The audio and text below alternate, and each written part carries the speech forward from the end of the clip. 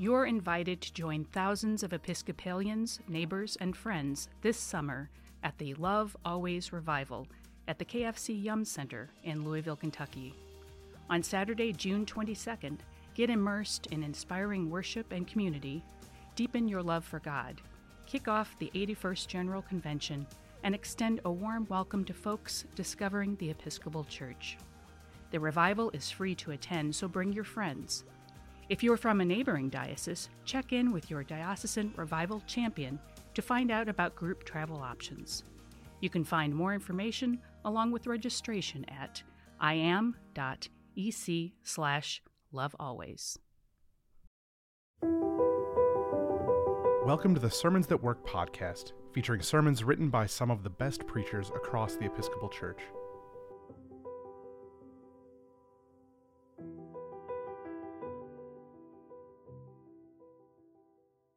This week's sermon is for Pentecost 15, Proper 19a, and is titled Forgiveness. The sermon was written by the Reverend Dr. Joe Pagano. Have you ever heard this warning? Be careful what you pray for. You might get it. Watch out, you just might get what you're after. Here's a prayer many of us pray at least once a week. Forgive us our trespasses as we forgive those who trespass against us. Is that what we really want? We know we want God's forgiveness, of that we are quite sure. However, we are not so sure about the second part, about the way we forgive others. We know that we are not nearly so quick to forgive others as we hope and pray that God forgives us. The psalmist says, "The Lord is full of compassion and mercy, slow to anger and of great kindness." Great news. We mess up. We ask God for forgiveness. The Lord is full of compassion and mercy, and so God forgives us. But when someone does us wrong, when someone does us dirty, we say, not so fast. We are not so full of compassion and mercy. We are not so slow to anger and of great kindness. We may be quick to anger and full of colorful language. And yet this is how our Lord taught us to pray. Forgive us our trespasses as we forgive those who trespass against us. Be careful what you pray for. You just might get it. In our gospel lesson, Peter comes to Jesus and asks, "Lord, if someone sins against me, how often should I forgive? As many as 7 times?" Peter always asks the questions that we would like to ask. He is so earnest and so eager to do the right thing, but Peter also always seems to be getting it wrong. Maybe it's this fallible humanity that makes Peter an exemplar for us. He had heard Jesus talk about forgiveness, and so he wants to know more. And Peter must have done his homework, too. There's an ancient rabbinic tradition that says a person should forgive another who has sinned against him as many as 4 times. So Peter, earnest and eager, tries to be even more extravagant than the rabbis, and he adds 3 more times. He asks, should I forgive a person even up to 7 times? 7 times is a lot. It's 3 more than the rabbis. It is a lot of times to turn and forgive someone who has sinned against you. Perhaps Peter was expecting Jesus to praise him for even suggesting such extravagant forgiveness. Perhaps Peter was hoping for a pat on the back, a gold star for the day, for an A+ on his forgiveness exam. This doesn't happen. Rather, Jesus turns and says, no, not 7 times, but 77 times. New Testament scholars debate whether the Greek text means 77 times or 70 times 7 times, but that is beside the point. Because either way, Jesus is holding up an enormous number, a number so big that we can't begin to calculate it in terms of forgiveness. Peter wants a rule, a measurement. So he holds wide his hands and says, "This much, Lord? Should I forgive even this much?" And Jesus says, no, much more than that. You're not even using the right scale. As far as the east is from the west, that's how much you should forgive. It's such an enormous amount of forgiveness, it would be senseless to try to calculate how much or how often. Now, there has been a fair amount of social science research on forgiveness of late. It turns out that forgiveness is good for you.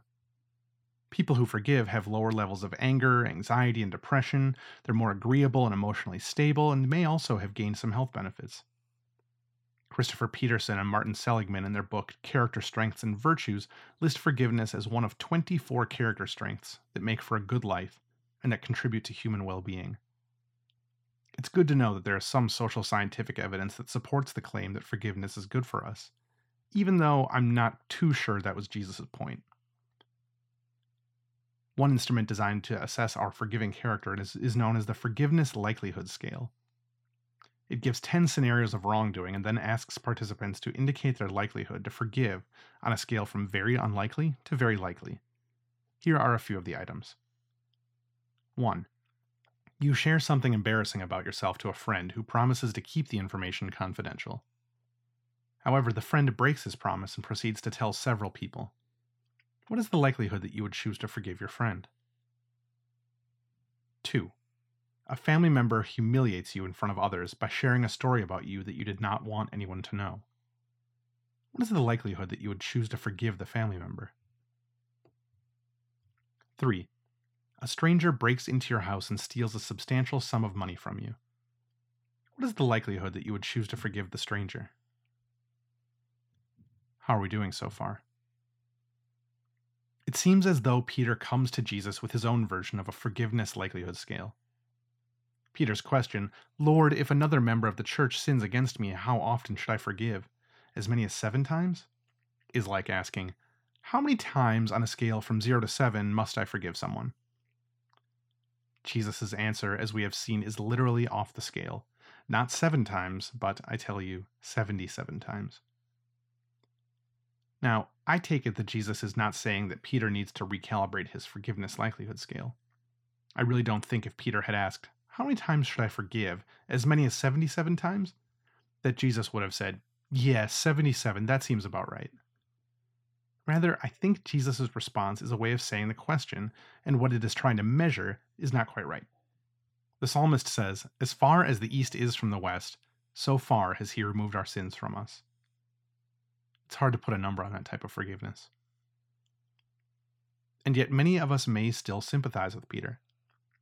It seems to us that following Jesus ought to make some difference in our lives. He tells us to forgive those who have sinned against us. He tells us to love our enemies. He says our righteousness ought to exceed that of the scribes and the Pharisees. Okay, we want to follow and we are trying the best we can, but perhaps like Peter, we would also like some benchmarks to know how we are doing. We may think Peter asking Jesus if he ought to forgive someone as many as 7 times is a reasonable request for some practical guidelines. For many of us, sometime in our walk with the Lord, we have probably asked ourselves, "Am I doing this right?" Unfortunately, that question may be part of the problem. The spiritual danger is that when we focus on our virtue and character strengths, we may become a bit too preoccupied with ourselves. And the real danger happens when we start thinking of our character strengths as accomplishments of our noble, virtuous, righteous selves. Here we can too easily slide into self-righteousness, the smug attitude that knows what real forgiveness is, who is a truly forgiving person and who is not, who deserves forgiveness and who does not, and maybe even the extent and limits of forgiveness. 7 times seems about right. Here we can easily forget that, while our character strengths and virtues may indeed glorify God, when it comes to the gospel, our Lord doesn't just deal with parts of us, the noble bits that we would like to put on display, but rather God seeks a relationship with whole human beings, every thought, word, and deed, everything, absolutely everything that we are and we do. And when we remember this, none of us, saints or sinners, people who are off the charts on the forgiveness scale, and those of us who still struggle to forgive, have a leg to stand on. We are all utterly dependent on the unconditional, unmerited grace and mercy of Christ, who has removed our sins as far as the east is from the west. Perhaps that's why Jesus tells Peter the story about the unforgiving servant, a story where the numbers don't add up, because the numbers can't be added up, when it comes to what Jesus has done for us. In the story, a servant owes the king 10,000 talents. Now, this is a crazy number. A single talent was more than 15 years' worth of daily wages. So when Jesus says this, the servant owed the king 10,000 talents, he's effectively saying he owed him $1 bazillion. The servant, no surprise, couldn't pay back the debt, so the king orders him and everything he has to be sold off. So the servant falls on his knees and begs for an extension and promises that if he gets him some extra time, he'll pay everything back. We don't know if we are to laugh at him or to pity him, because there's no way the servant will ever be able to pay back the king. Maybe the king was amused, because he responds to this ridiculous request with an amazing act. Since there is no way the slave will ever be able to pay back what he owes, the king just forgives the debt, every last cent, and sets the slave free.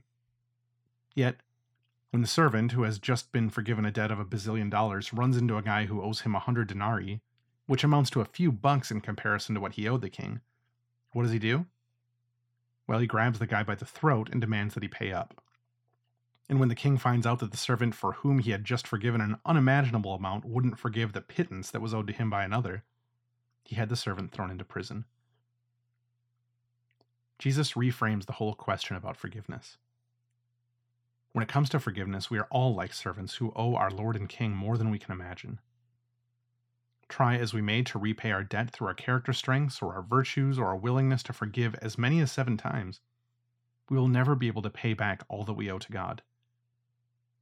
But the good news is that despite our inability to ever give back to God everything we ought, God forgives us anyway, completely. In the life, death, and resurrection of Jesus Christ, God has taken upon God's self all our burdens and sins and debts and has forgiven them. Completely, irrevocably, utterly forgiven and healed by Jesus. God is the God who forgives. We forgive then because God forgives.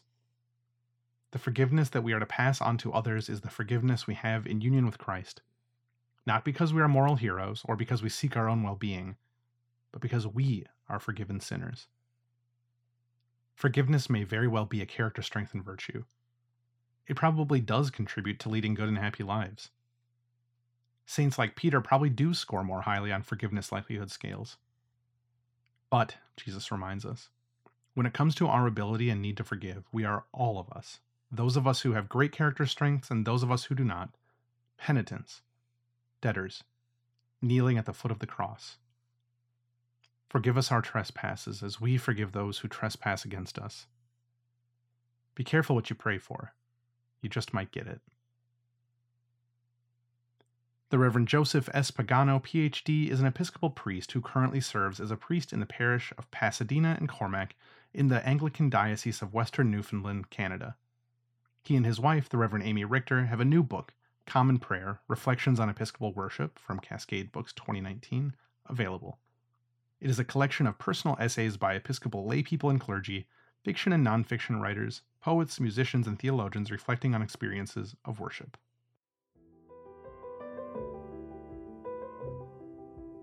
Sermons That Work is an offering of the Episcopal Church's Office of Communication. For more free resources, including sermons, Bible studies, bulletin inserts, and more, visit episcopalchurch.org/sermons. We would love it if you'd rate, review, and subscribe to our podcast on your favorite podcasting platform. And while you're at it, share it with a friend.